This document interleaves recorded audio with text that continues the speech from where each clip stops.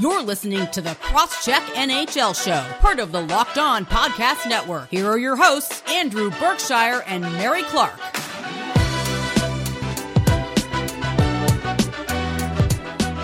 Hi, and welcome to the Crosscheck NHL Show. I'm Andrew Berkshire from the Montreal Gazette, and I'm here with Mary Clark from For the Win. Today's sponsor is Rock Auto. Amazing selection, reliably low prices, all the parts that your car will ever need. Visit rockauto.com and tell them that Locked On sent you. Today we've got a really exciting show. We've got our first ever repeat guest on the show, I believe, Erika Ayala, who's going to preview the Seattle Kraken for us. She's the host of Locked On Kraken, and we're also going to talk to the brand new host of Locked On Capitals, Tyler Kuehl. And before that, we're going to talk about some season preview stuff because Mary and I are going to make some bold predictions for the 2021-2022 season. Mary, how you doing? Good. We just came off. I hate to, do show how the sausage is made on this podcast, but we came off an incredibly awesome conversation with Erika. So I'm still jazzed from it. So I'm doing good. And it was a great interview. Tyler was great too. It's really exciting, like I said, to get to know the Locked On hosts because we really don't interact with them much. So it's been really great to do so in this project. But I'm doing good. It's Monday right now, but it's my Friday, so I'm looking forward to, I guess, watching football tonight, and we'll see if the Eagles win. It's a big rivalry game tonight, but I'm doing good otherwise. Sadly, the pool is coming down outside in our backyard, but in its place, my sister bought an inflatable hot tub, so we have an inflatable hot tub now. So I guess we'll see how that goes. I mean, it's still, they set it up yesterday while I was busy, and it's, they're still warming it up, so I'll hopefully give feedback later, but it's an interesting time to put up the hot tub, but hopefully we'll get some use out of it before it gets too cold here, and then we have to take it down, I assume.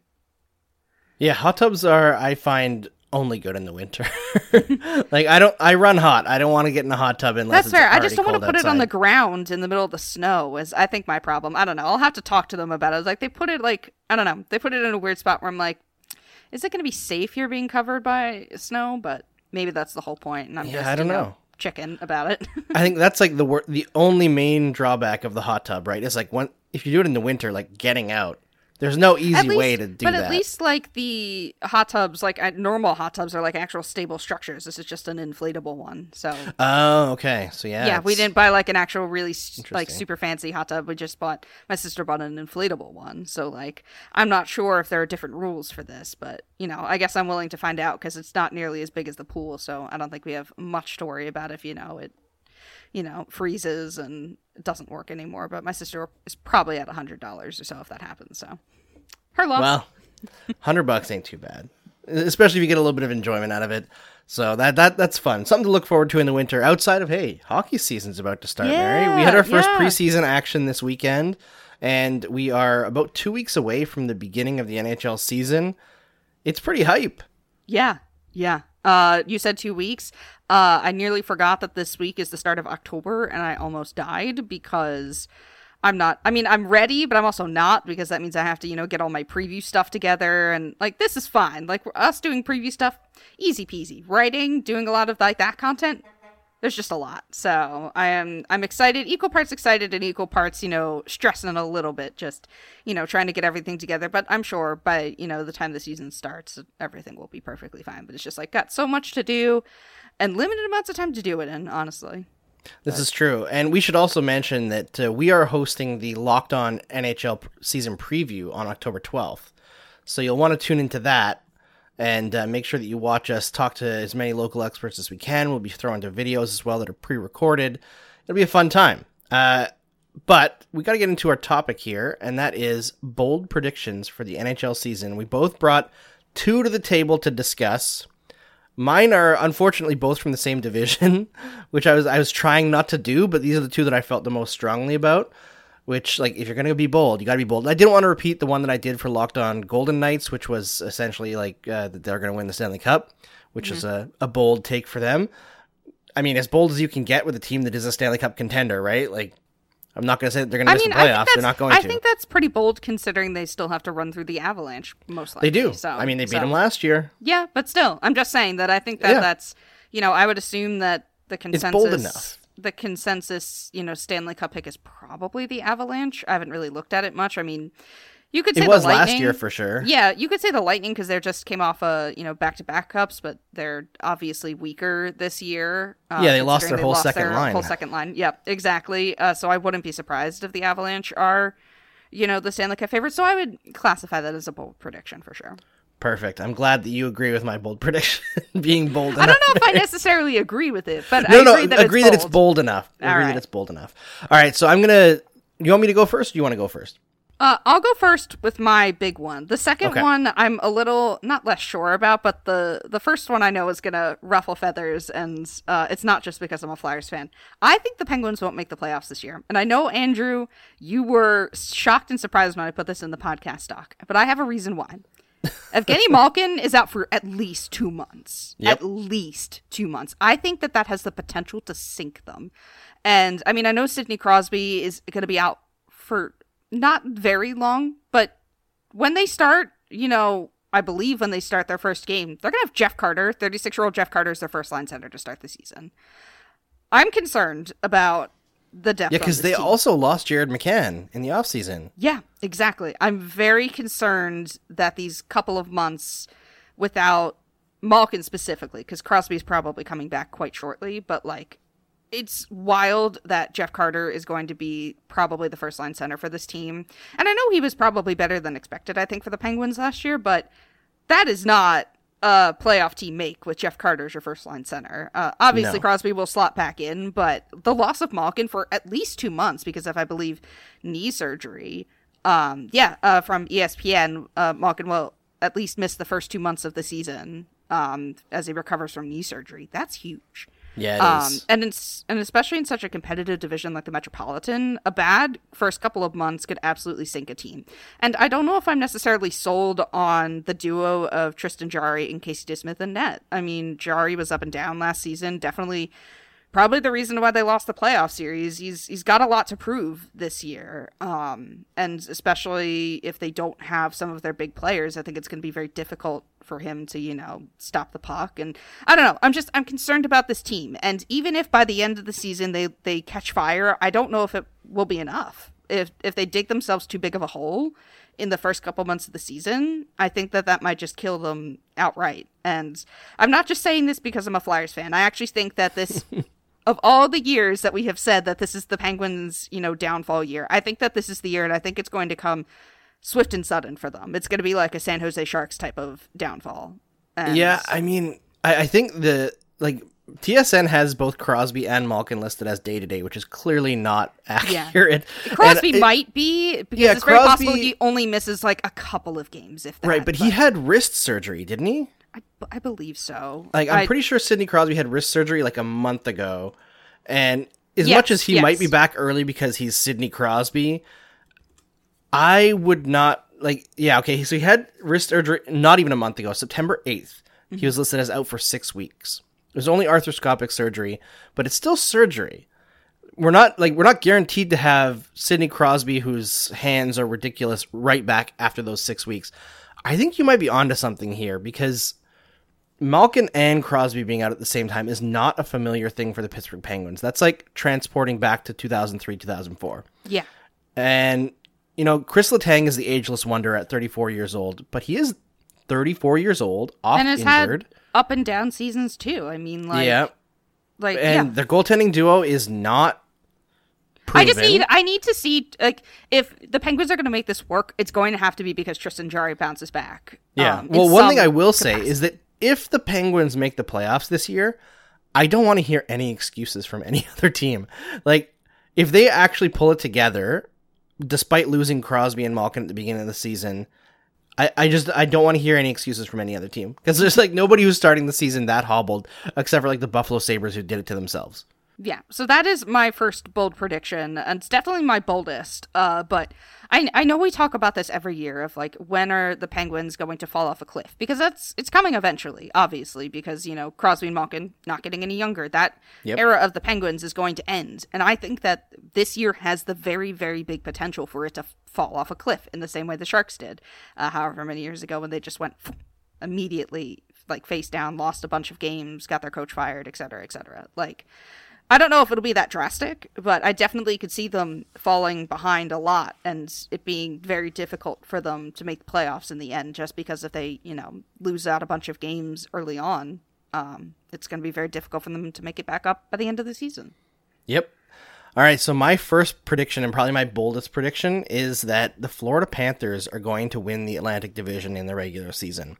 And I don't know if that's necessarily the boldest prediction because they're being respected this year for the first time as like a team on the rise. And they did have some things that happened last season that might be a little bit unsustainable heading into this one, but their underlying numbers were solid. And I think the combination of Tampa Bay taking a hit, losing their whole second line due to the salary cap, the Boston Bruins getting 1 year older, losing David Krejci, and Tuukka Rask's future is in doubt because of the whole surgery thing, and he might not sign until later in the year. I like Linus Ullmark. I don't know if he can handle being the top guy for a competitive team. He's only had to be a guy on a bad team, so those are very, very different situations. Montreal Canadiens have lost like half their roster and kind of replaced it, so I think they're a team that's not dead in the water per se, but they're pushing for a wild card spot only. That's how I see them. And Toronto, I think they're going to be in their own heads a lot this year. I think this is a huge pressure-packed year for them, and if they hit their stride, it's going to be in the playoffs. But I think the issue is that if Florida is going to win the division, that means Tampa Bay is probably going to finish second, which means Toronto is probably going to finish third, which means Toronto's going out in the first round again. Oh, boy. It's going to be rough, but they're going to hit Tampa Bay, and they're going to say, oh, well, it was Tampa Bay. But for the fans, it's going to be no more excuses. I mean, okay, there's a world here in which I could see the Maple Leafs making it out of the first round of the playoffs. Yeah, I can see it against most teams. I know. I think they just, like you said, they're in their own heads. They have to get out of their own heads, and they haven't proven that they've been able to do that yet. But I think that is an appropriately spicy take. Because, there's been a lot of turnover in that division in terms of, players moving on. Obviously, we said Tampa Bay lost their entire second line. We have no idea how that's going to affect them. Sure, they're coming off back-to-back Stanley Cups, but there's a reason that line was so instrumental in helping them get there. So I absolutely can foresee that happening. I think that's like I said, appropriately spicy take. I'm a little bit confused about their goaltending because, Chris Stringer is not there anymore. But, I think that it might be time to start putting respect on the Florida Panthers name. Yeah, and I think there's also, I think Barkov is an unrestricted free agent next year. He's going to be highly motivated. They've got, the right mix of players. Who was out for a bunch last year? Was it Ekblad? Yes, Ekblad got injured, 2/3 of the way through the season and missed the playoffs as well. Mm-hmm. So that was, a huge blow to them, and probably one of the main reasons why they couldn't actually compete with the Lightning in that first round series, despite the fact I think they owned it at even strength, but they just couldn't get it done. But I think Spencer Knight is going to be their goaltender of the future. He's 20 years old, so he'll have his ups and downs. I don't think Bobrovsky's going to be able to spell him that well because he's just such a mess. But Bobrovsky seems to be have such on again, off again seasons that maybe he'll have one of his crazy ones again.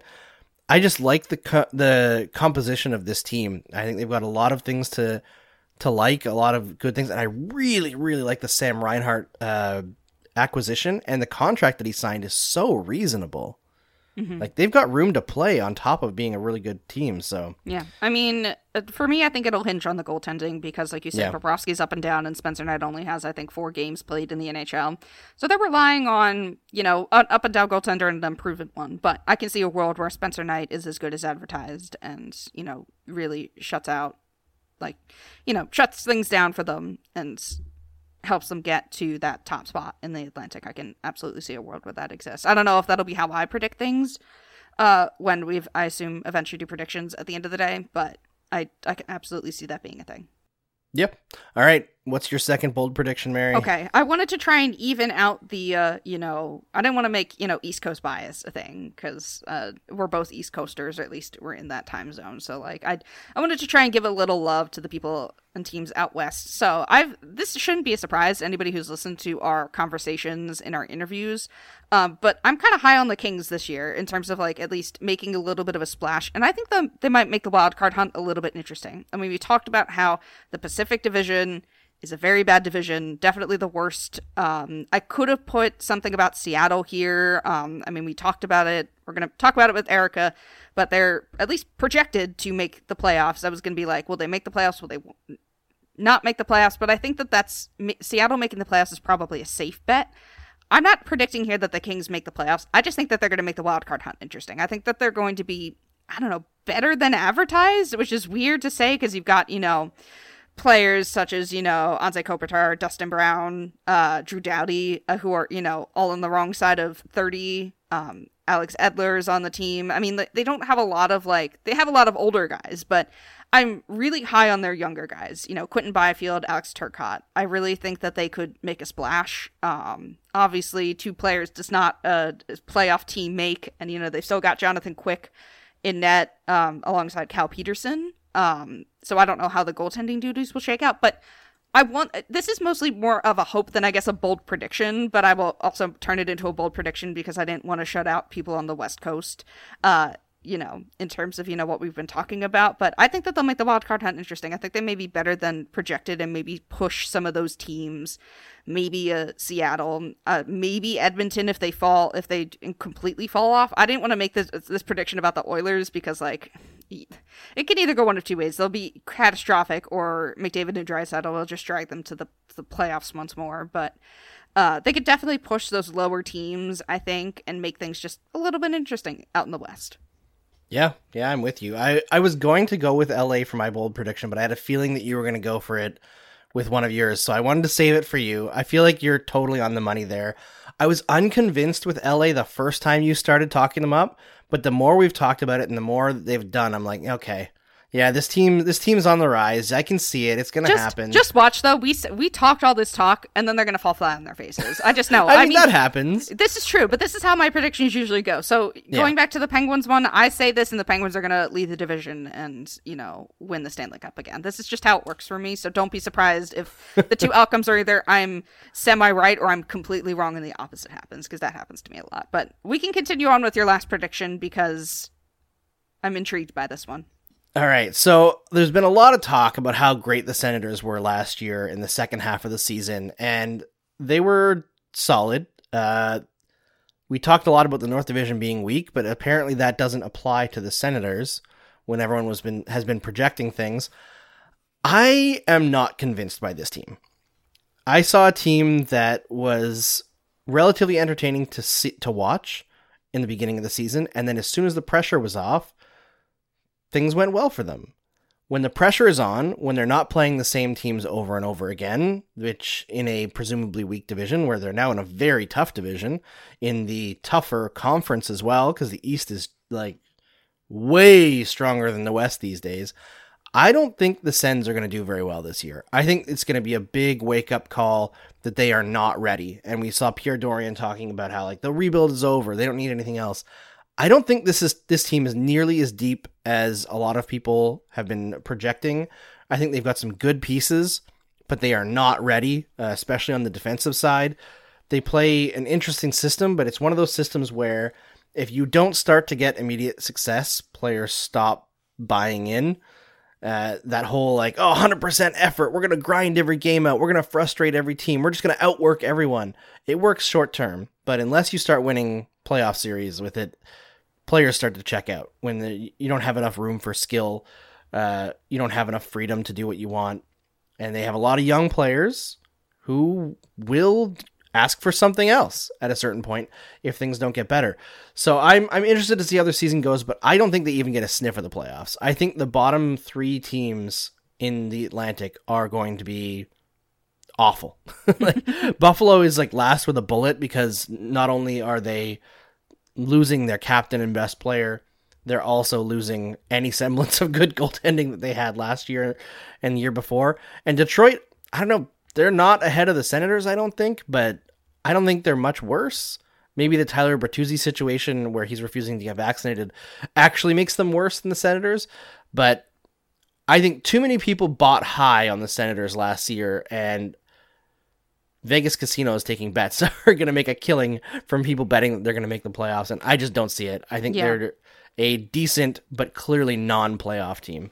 Yeah, I think that makes sense. And it's interesting that you said that the East is better than the West. I think that the West has higher highs with, Yeah. teams like Vegas and Colorado, but But those are the only two, floor, right? Yeah, but the floor in the East is higher than it is in the West. If you kind of understand what I'm saying, that like there are more good teams in the East than there are in the West, but the West has better teams than the best teams in the East. I guess if that makes sense. Yeah, I think those top two teams are the two, like the cream of the crop, and then like Tampa Bay last year was with them, but losing that second line is probably a rung below. And it's like those two teams are the two best teams in the league, and then it's like the next 10, 11 teams straight is all in the East. Yeah, maybe yeah. Minnesota's in that conversation too. Exactly, but that's a really interesting way for things to line up. And this is not to put disrespect on the Tampa Bay Lightning at all. I think that's just more realistic than anything to, come into it this year. I mean, like, if you still had to, like, rank them in, like, preseason, I guess, power rankings of a sort, you would kind of put them number one because they were back-to-back champions. But obviously there is reason to, speculate as to how good they're going to be if they'll reach those same highs. But I just find it interesting that we were talking about the strength of the two conferences, since now we're back into that. But I definitely think that there is something to be said for the East to have, a higher, ceiling or higher floor, I guess is the way to put it. But you are right that the bad teams in both divisions are bad, but the Sabres specifically are bad. But I don't think that the Senators can take advantage of that, especially in the division they are in. They're going to be fighting for their life to try and make a playoff, and I think you're right that they won't get there because they're not that good, and everything else is standing in their way as well. Yeah, there's just too many teams that are significantly better than them. There's going to be very few easy games for them this year. And, maybe it'll happen again where they get out of it early and they look good late. But I think that kind of situation has fooled a lot of people, both in terms of player performance and team performance. When you're already out of it and the pressure's off, it's easy to go to work every day and play your best. There's nothing staring down at you. There's no pressure keeping you, down in the dumps, essentially, like when you make a mistake. That's the other thing, is like you get credit for producing, but when you're not in the playoff hunt, people aren't as on you about bad defense, right? So you have a bit more freedom to create. And I don't know, I think the Senators are going to have a rough year, but maybe they'll hit rock bottom. And speaking of rocks, this episode's brought to you by Rock Auto. With the ever-increasing numbers of makes and models, it's now impossible for your local chain auto parts store to stock all the parts that you need. Why endure often pointless or seemingly intimidating questioning and wait while the person behind the counter orders the parts on their computer, choosing only the brand their warehouse happens to carry? You have computers with access to Rock Auto at home and in your pocket. That's your phone. Save time and money when using Rock Auto. Why choose to spend 30, 50, or even 100% more for the same parts from a chain store or car dealership, where they sell at different costs to both professional mechanics and do-it-yourselfers, when Rock Auto sells for the same price? Rock Auto prices are reliably low for every customer. They have everything you could possibly need, from brake parts, tail lamps, motor oil, and even new carpet. Go explore their easy-to-use website today and find the solution to all of your auto parts needs. Go to rockauto.com right now and see all the parts available for your car or truck. Write Locked On in their How Did You Hear About Us box so that they know that we sent you. Amazing selection, reliably low prices, all the parts that your car will ever need. RockAuto.com. Does this sound familiar? You've got one device that lets you catch the game live, another that lets you stream your favorite shows, and you're watching sports highlights on your phone. And you've got your best friend's neighbor's login for the good stuff. Well, I want to tell you about a simple way to get all of that engagement and entertainment that you love without the hassle. And a great way to finally put your TV together. It's called DirecTV Stream, and it brings your live TV and on-demand favorites together like never before, so you can watch your favorite sports, movies, and shows all in one place. That means no more juggling remotes, no more need to buy another device, ever again. And the best part, there's no annual contract. So get rid of the clutter and the confusion and get your TV together with DirecTV Stream. You can learn more at directtv.com. That's directtv.com. Compatible device required. Content varies by package. Welcome back to the Crosscheck NHL show. We are actually welcoming back, I believe, our first ever repeat guest on the show, the amazing superstar rising up the podcast charts, Erika Ayala. How are you doing, Erika of Locked On Kraken, I should say also? Hey, well, I'm doing great. I'm back in Seattle. I feel like last time we were talking offline, I was probably here covering the expansion draft, and we are it's the morning after the first official preseason game. So we've got goal scorers, we've got a few line combos that have been rolled out, and even a first win. So I think Kraken Nation's feeling pretty good right about now. Yeah, I can imagine. I mean, the excitement. I heard that there was quite a lot of excitement generated online and in and around Seattle just to finally see something put to ice. Yeah, and I watched the preseason game too, or at least part of it. And the excitement in the arena was incredible. It actually looked like a regular season game, just like me watching like the highlights of the goals. Like everybody reacted with such like excitement. It was so cool to see. And to, cap off with a win too is incredible. Cause I know it's preseason, they don't count, but that's one hell of a way to get your, time in Seattle rolling is with a preseason win and get, the excitement flowing. Yeah, Mary, you're absolutely right. I unfortunately was not at the game. I stayed a little bit closer to Seattle proper because there was some WNBA playoff action happening. So I also was watching and streaming the game. But yes, everything looked packed. The fans were having a good time. And I think really what we took away from this preseason, even though, it doesn't really count for much, except it does count for a lot for the Seattle Kraken because these players have never hit the ice before and they hadn't even worked on the power play goal before going up against the Vancouver Canucks, who, they have a young goalie. Obviously there's some changes that have happened, but there's a lot more core pieces with literally every other NHL team than the Seattle Kraken. And to see them battle back from a 2-goal deficit to be able to get that 5-3 win was really a good sign, I think, of things to come. Yeah, it really solidifies like that there's something there, right? There's some chemistry and some method to the madness, even if it's just a preseason game, it's not as meaningless as it might be for a usual year for most teams. But so I guess we can't really do our usual start to these segments because we've been asking everybody who's in and who's out, and who's in is everyone, right? So for the Seattle Kraken, since we talked to you last, I guess maybe we should just go over free agency and the moves that the Seattle Kraken made there. Sure. So I guess if we were speaking right around the time of the expansion draft, we were thinking that Chris Driedger was going to have a pretty solid minutes in net. So this is before Philip Grubauer was signed in free agency. And since the signing of Grubauer, even though there was a little dent and a little blemish to Seattle Kraken, internal practice because of a little bit of a faux pas with his contract, but that got worked out. But a lot of people are saying and have been asking me and telling me that they think this is one of the stronger goalie tandems in the league. And I think that we saw a little bit of a taste of that. I think I would like to still see more from goaltending after yesterday's game. I mean, 5-3 is a pretty high scoring hockey game. So I want to see a little bit more there. I also think defensively, I want to see a little bit more, which is the exact opposite of what I was talking about. But speaking of free agency, Ryan Donato scored a goal, and he was someone that was brought in also.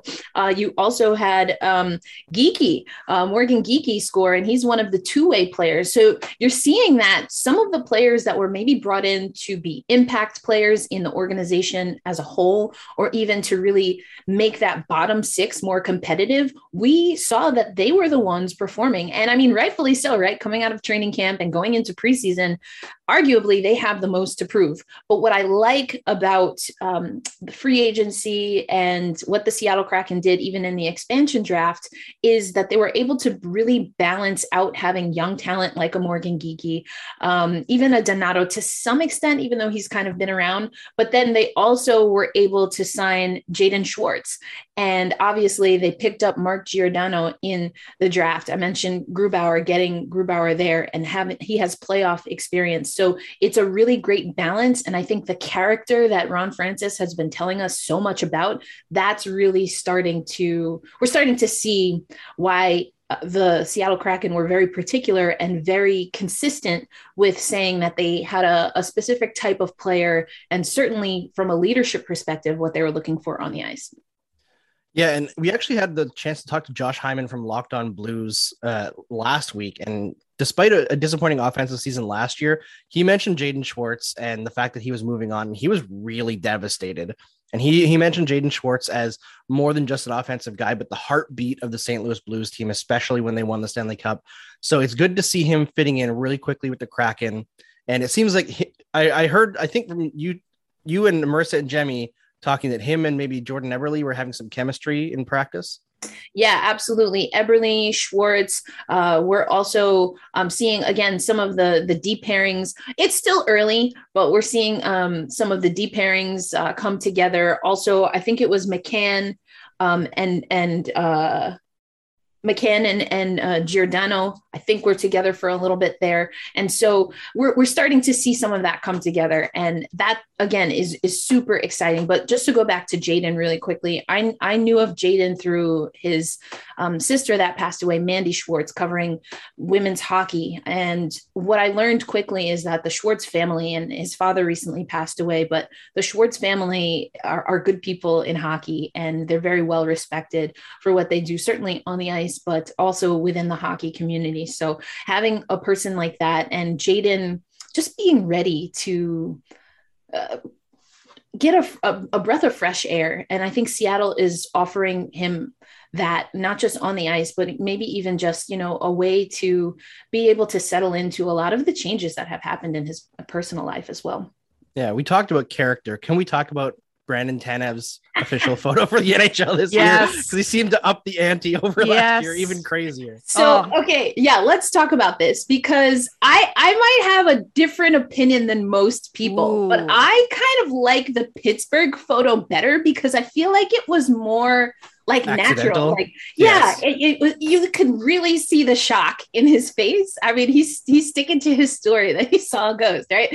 And then I think he tried a little too hard for Seattle. I'm with you. That's fair, but I think it's kind of good because it's showing personality. I mean, obviously we've known this year he's in on the joke, right? Yeah. But obviously we've known that these hockey players have had personality throughout the league, but now they're coming together and starting to form an identity as a team. So I think it's just sure, he may have tried a little too hard, but it's absolutely going to endear him to the Seattle fan base. I think he absolutely did his job there 100%. Yeah, I think Brendan is going to be a really interesting person to follow. I'm really excited to have that personality. Chris Driedger is also a really talkative guy, fun guy to talk to. And you don't always get that in hockey, but I want to go back to Tanev, because there was this clip going around, and I'm a little bit jealous of Vancouver because they had a virtual media and we did not.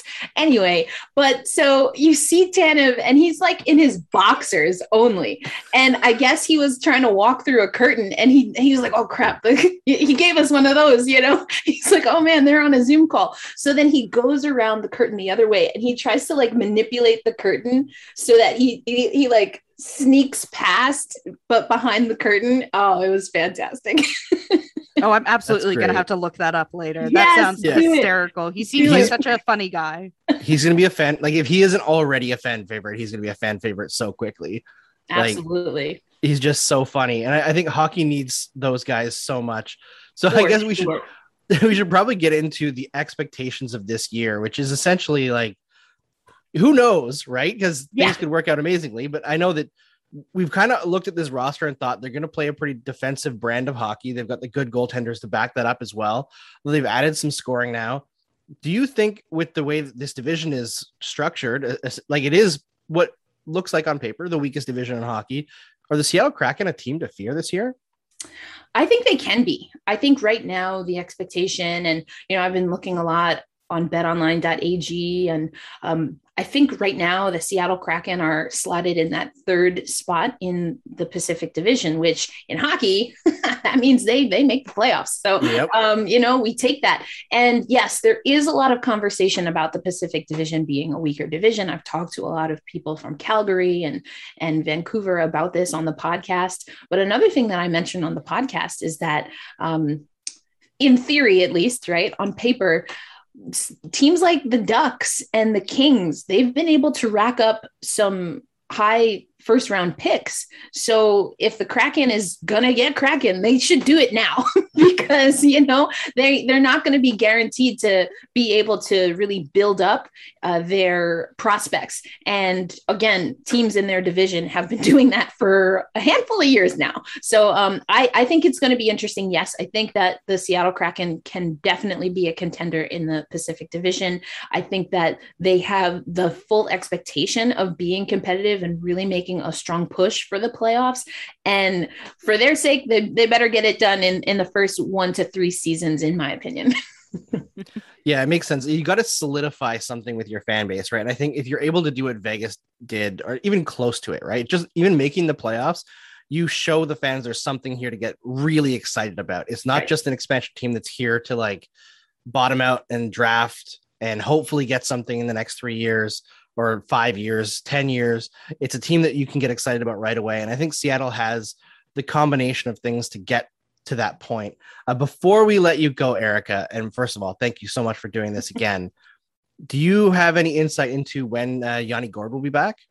Yes. So we did hear a little bit about that. We don't have a hard date or anything, but we saw, and I know over at Locked on Kraken on social media and a lot of the other beat reporters were reporting that he was hitting the ice. And so what we saw at training camp is that we had a morning session and an afternoon session, and Yanni Gourde would hit the ice in a red jersey. So that's no contact. But he would hit the ice with the team for, a handful of minutes for whatever session he happened to be in with his group. And then he would go to the second sheet of ice to do a little bit more conditioning. And so what that tells me, and what Ron Francis told us, is that he's really ahead of progress. He's certainly ahead of where Ron Francis thought he would be. Dave Haxtell's kind of taking more of the approach, like, I don't know, but Ronnie, that sounds like him. Yeah. Yeah, for sure. He's like, I just don't know what to tell you there.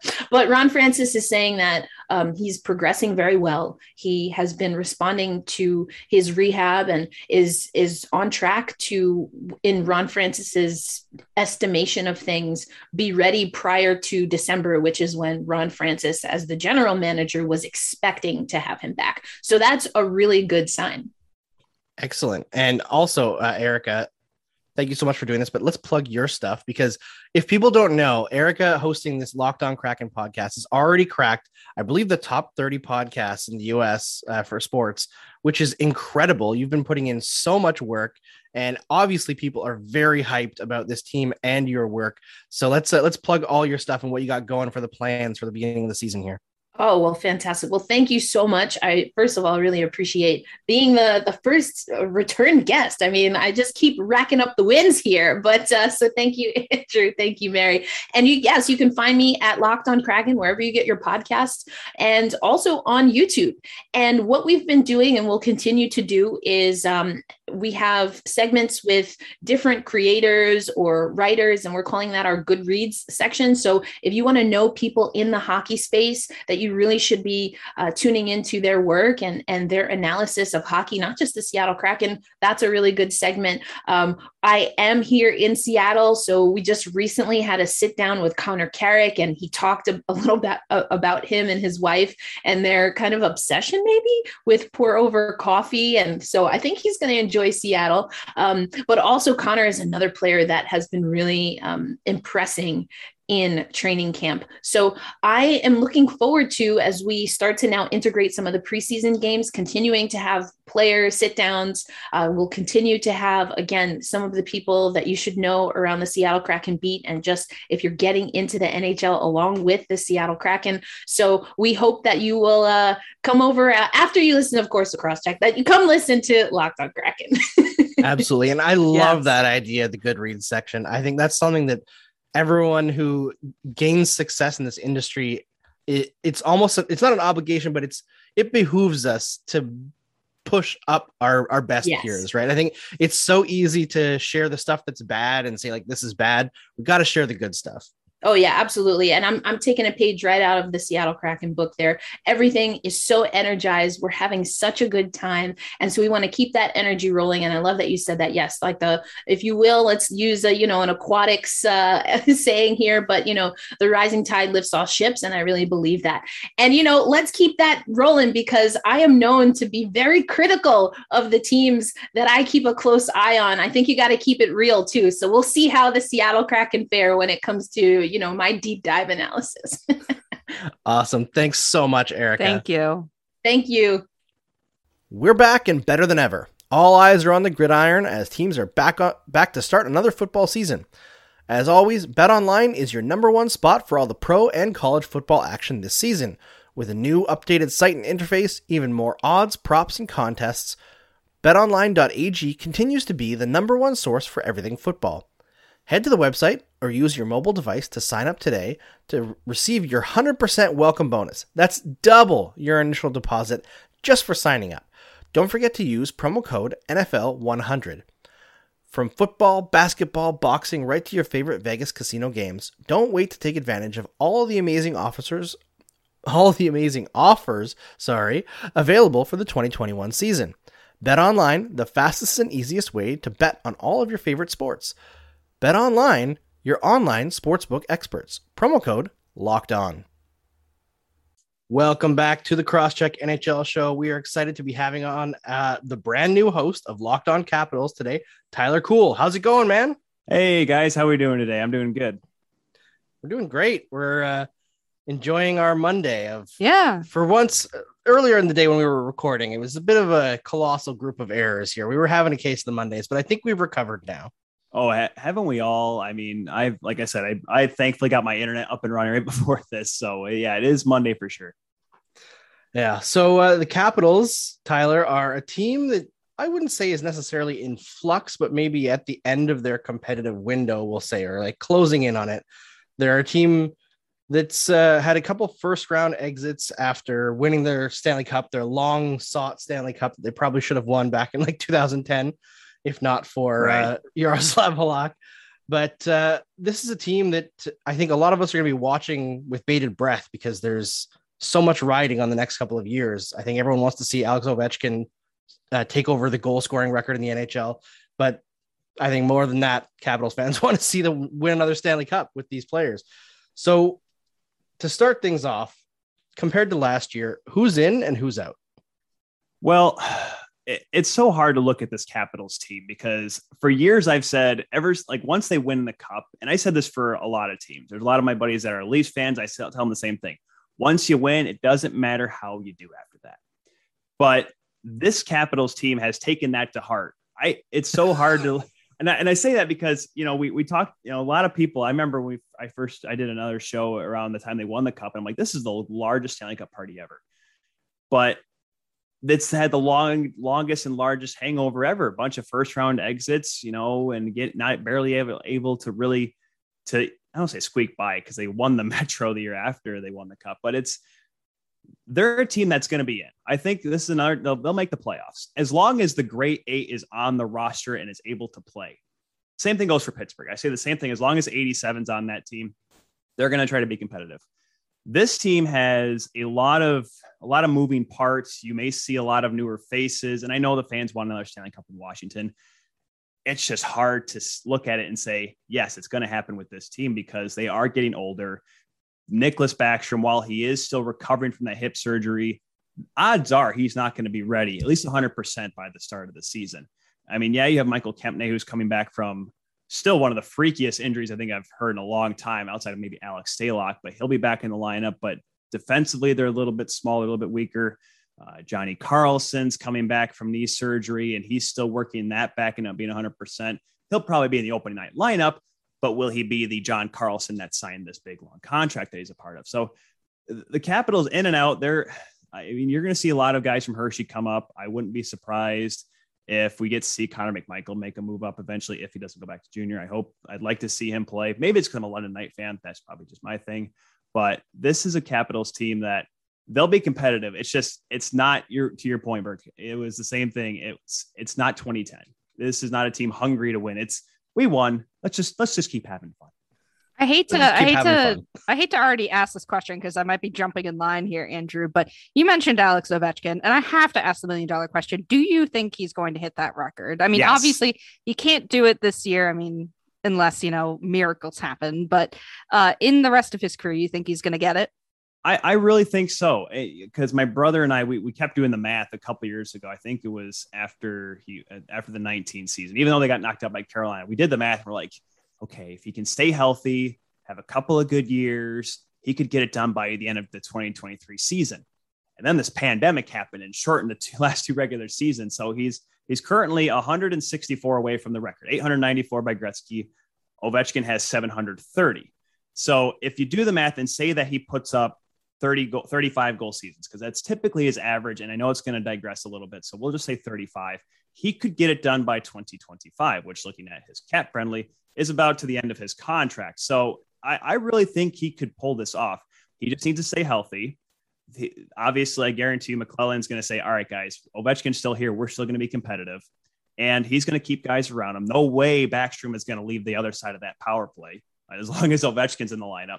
But I think he can do it. He still has that shot. And as much as Graydon is in his beard or whatnot, if he can still shoot that one-timer off the top of the circle, we've seen it now for over 15 years, guys. He can still do it, and no one can still stop it, even though it's been the same thing as bread and butter for close to 2 decades now.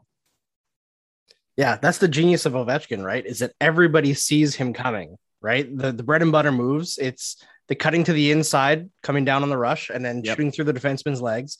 There's the one-timer off of his off wing. And like, those are the two main moves, and everyone knows it's going to happen. And it doesn't matter anyway. He's getting that puck through. And part of it, is just that he's going to keep trying and trying. He's the most prolific shooter pretty much in NHL history. But the man just finds a way. And I think that's what makes me believe that he's going to do it, is watching him his whole career. He consistently finds a way. And he's not had 2 down years in a row. And I think we can maybe consider last year a little bit of a down year just because, only 24 goals, even though it was only 48 games. Yeah. Or 45 games that he played. And so still a half goal a game. Incredible. But not on his 50 goal pace, we'll say. But the only time he's ever had 2 quote unquote down years for Alex Ovechkin in a row was back when Dale Hunter was the coach. And I feel like he's brought more offense into his game in recent years, where he started attacking more off the rush again. I don't see him having another down year this year. I just think that maybe the team doesn't look as hungry to win, but I feel like Alex Ovechkin, you can't really question his hunger, right? Well, as long as he's on the ice, he wants to play. And I don't know how old the Canadian fan base is here on Lockdown, but I can tell you the Rocket Richard was the same way until the end.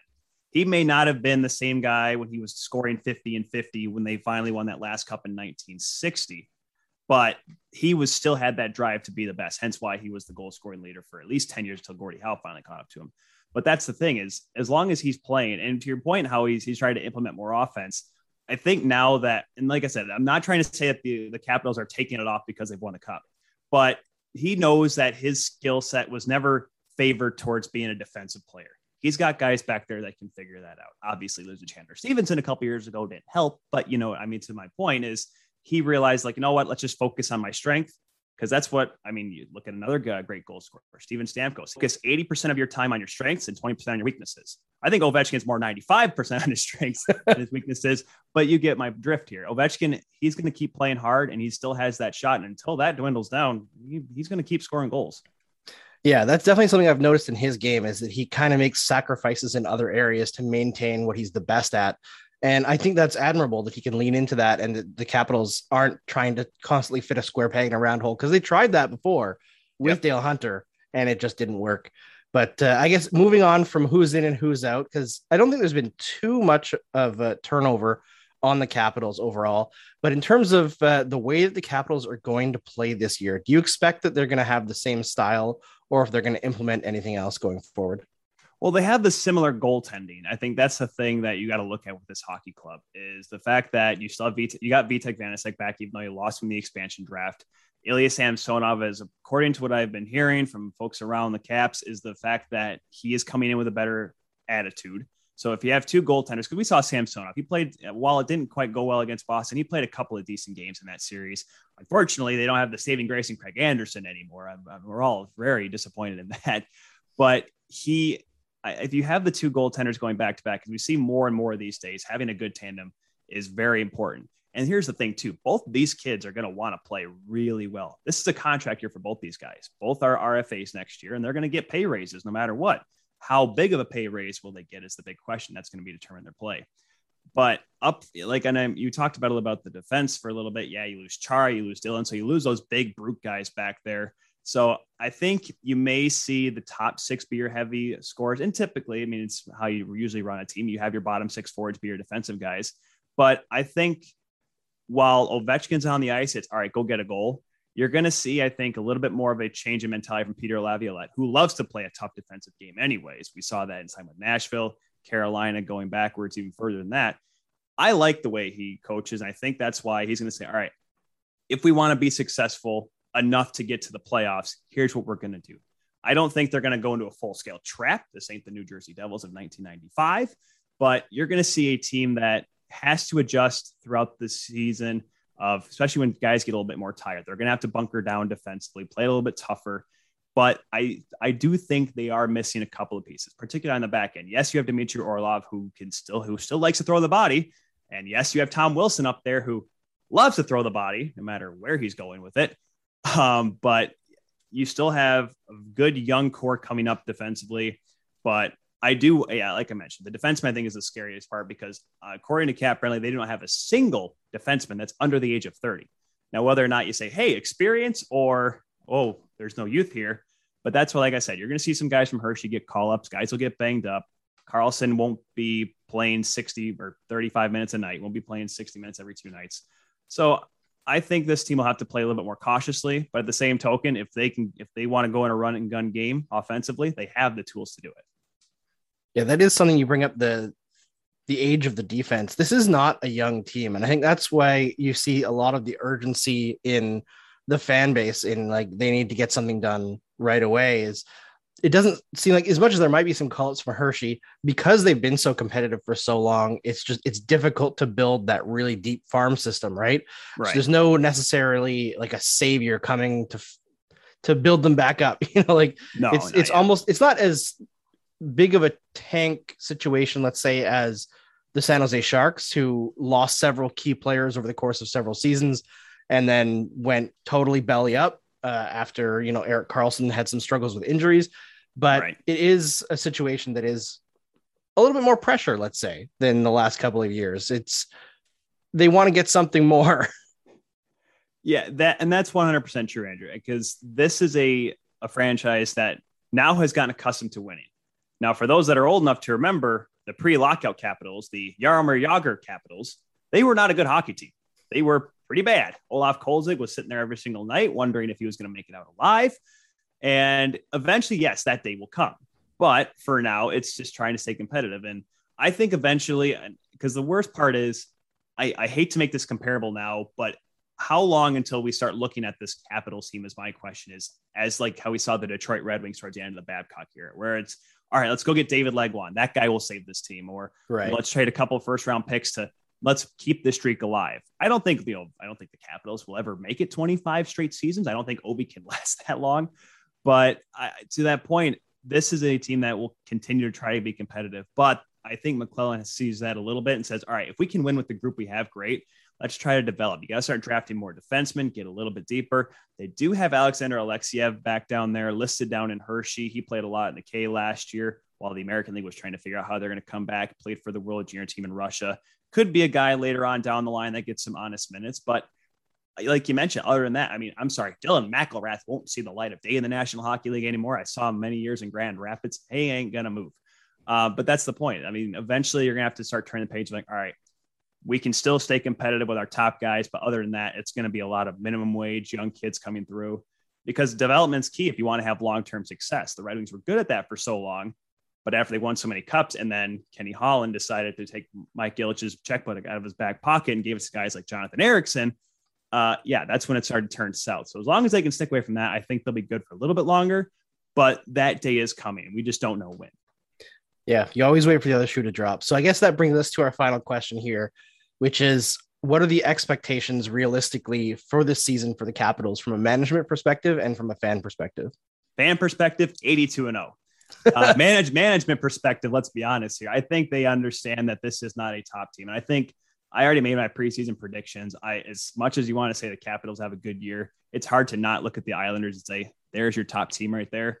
And then you still have Carolina in this division. And Pittsburgh, Ronnie Hextall and Brian Burke are going to do everything they can to make sure that team is a contender. I remember I heard Brian Burke on Hockey Central the day after he got hired by Pittsburgh.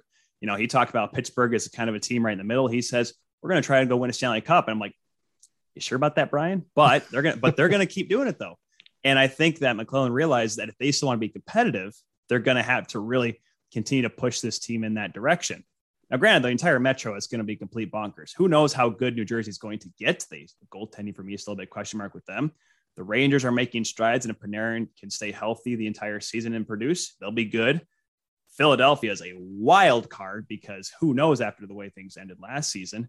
And it's going to be tough to get through. Like I said, you have Carolina to worry about, and then you have the Islanders. So it's going to be an interesting, and of course, well, I would like to be honest to my good friends in Columbus, but I don't want to do that to them. I don't be too mean because Jakub Voracek could easily score 35 goals and lead that team. But who knows with the Blue Jackets? They may be more towards the bottom. But I like Washington getting in that top three. If they can win around this year, I think that's going to be considered a win.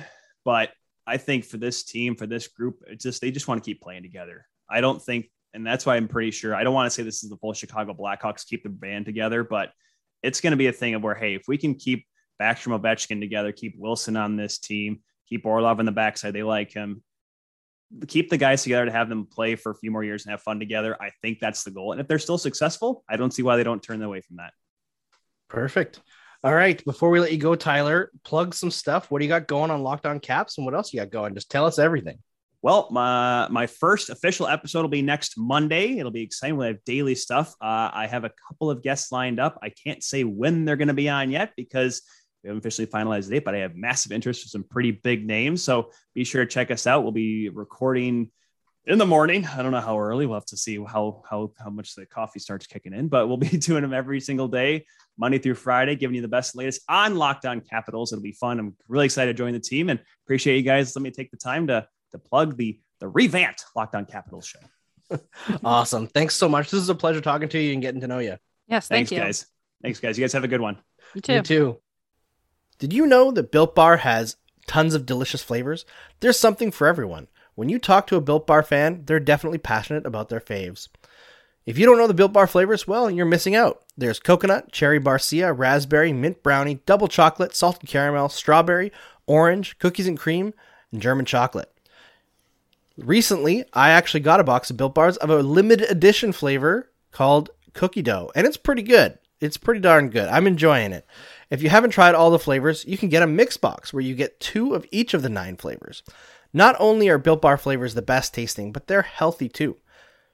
Each bar contains 17 to 18 grams of protein, calories ranging from only 130 to 180, only 4 to 5 grams of net sugar, and 4 to 5 grams of net carbs. Amazing flavors, all tasty, all healthy. Go to Built.com and use the promo code LOCKED15 to get 15% off of your first order. Use the promo code LOCKED15 for 15% off at Built.com. All right, Mary, so I think that you have finished season 1 of Ted Lasso, which means it's the pop culture roulette segment. How did you find it? Okay, so spoiler warnings, I guess we should say, for Ted Lasso season 1, if that... Sure, yes. It came out in, 2020? Yeah, it was last year. Okay, so, I mean, still, spoiler warning, I guess. I really enjoyed it. I'm not surprised that they got relegated at the end of the season because, conflict.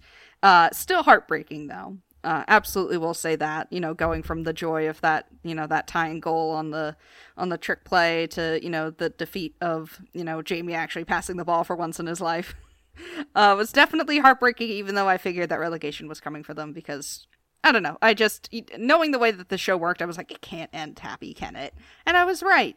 But I really enjoyed it. I mean, like I said, I find the characters around Ted Lasso more interesting than him himself, but he has depth to him for sure. I mean, even the last episodes in the first season really made that clear. So I'm looking forward to seeing, more of him. But I think we talked about it, that he, builds everyone up to be their best selves. So I still stand by that, Keely, Roy Kent, and Rebecca are my favorite characters. They're just, the best. I love them. I mean, obviously they have their flaws, and Rebecca does too, but, when she actually finally, confesses up to wanting the team to fail, and, they have that emotional moment with her being, forgiven. She finally lets, I guess, her hair down, I guess, if you want to go metaphors, but she starts to have more fun, and it's great to see, and it's just, I don't know.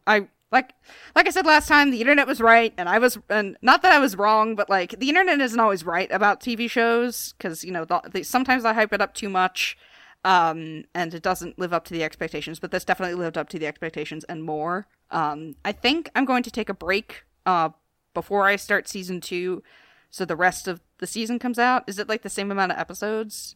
No, it's more. There's 12 this second season, and it's got 2 more weeks. Okay, cool, perfect. So, I got other things to do, other, shows to watch, other things to play and catch up on. So I might take a little bit of a break. My only problem is spoilers, so I might mute terms on Twitter, just for the time being. Well, because like sports Twitter is all about the show, and I don't want to see spoilers. So I'm people are mostly vague, but like I think I just for the meantime, I will mute words on Twitter about it. But I really, really enjoyed it. And like I said, the internet was right. So congratulations, guys. You finally hyped up a show that actually lived up to the expectations.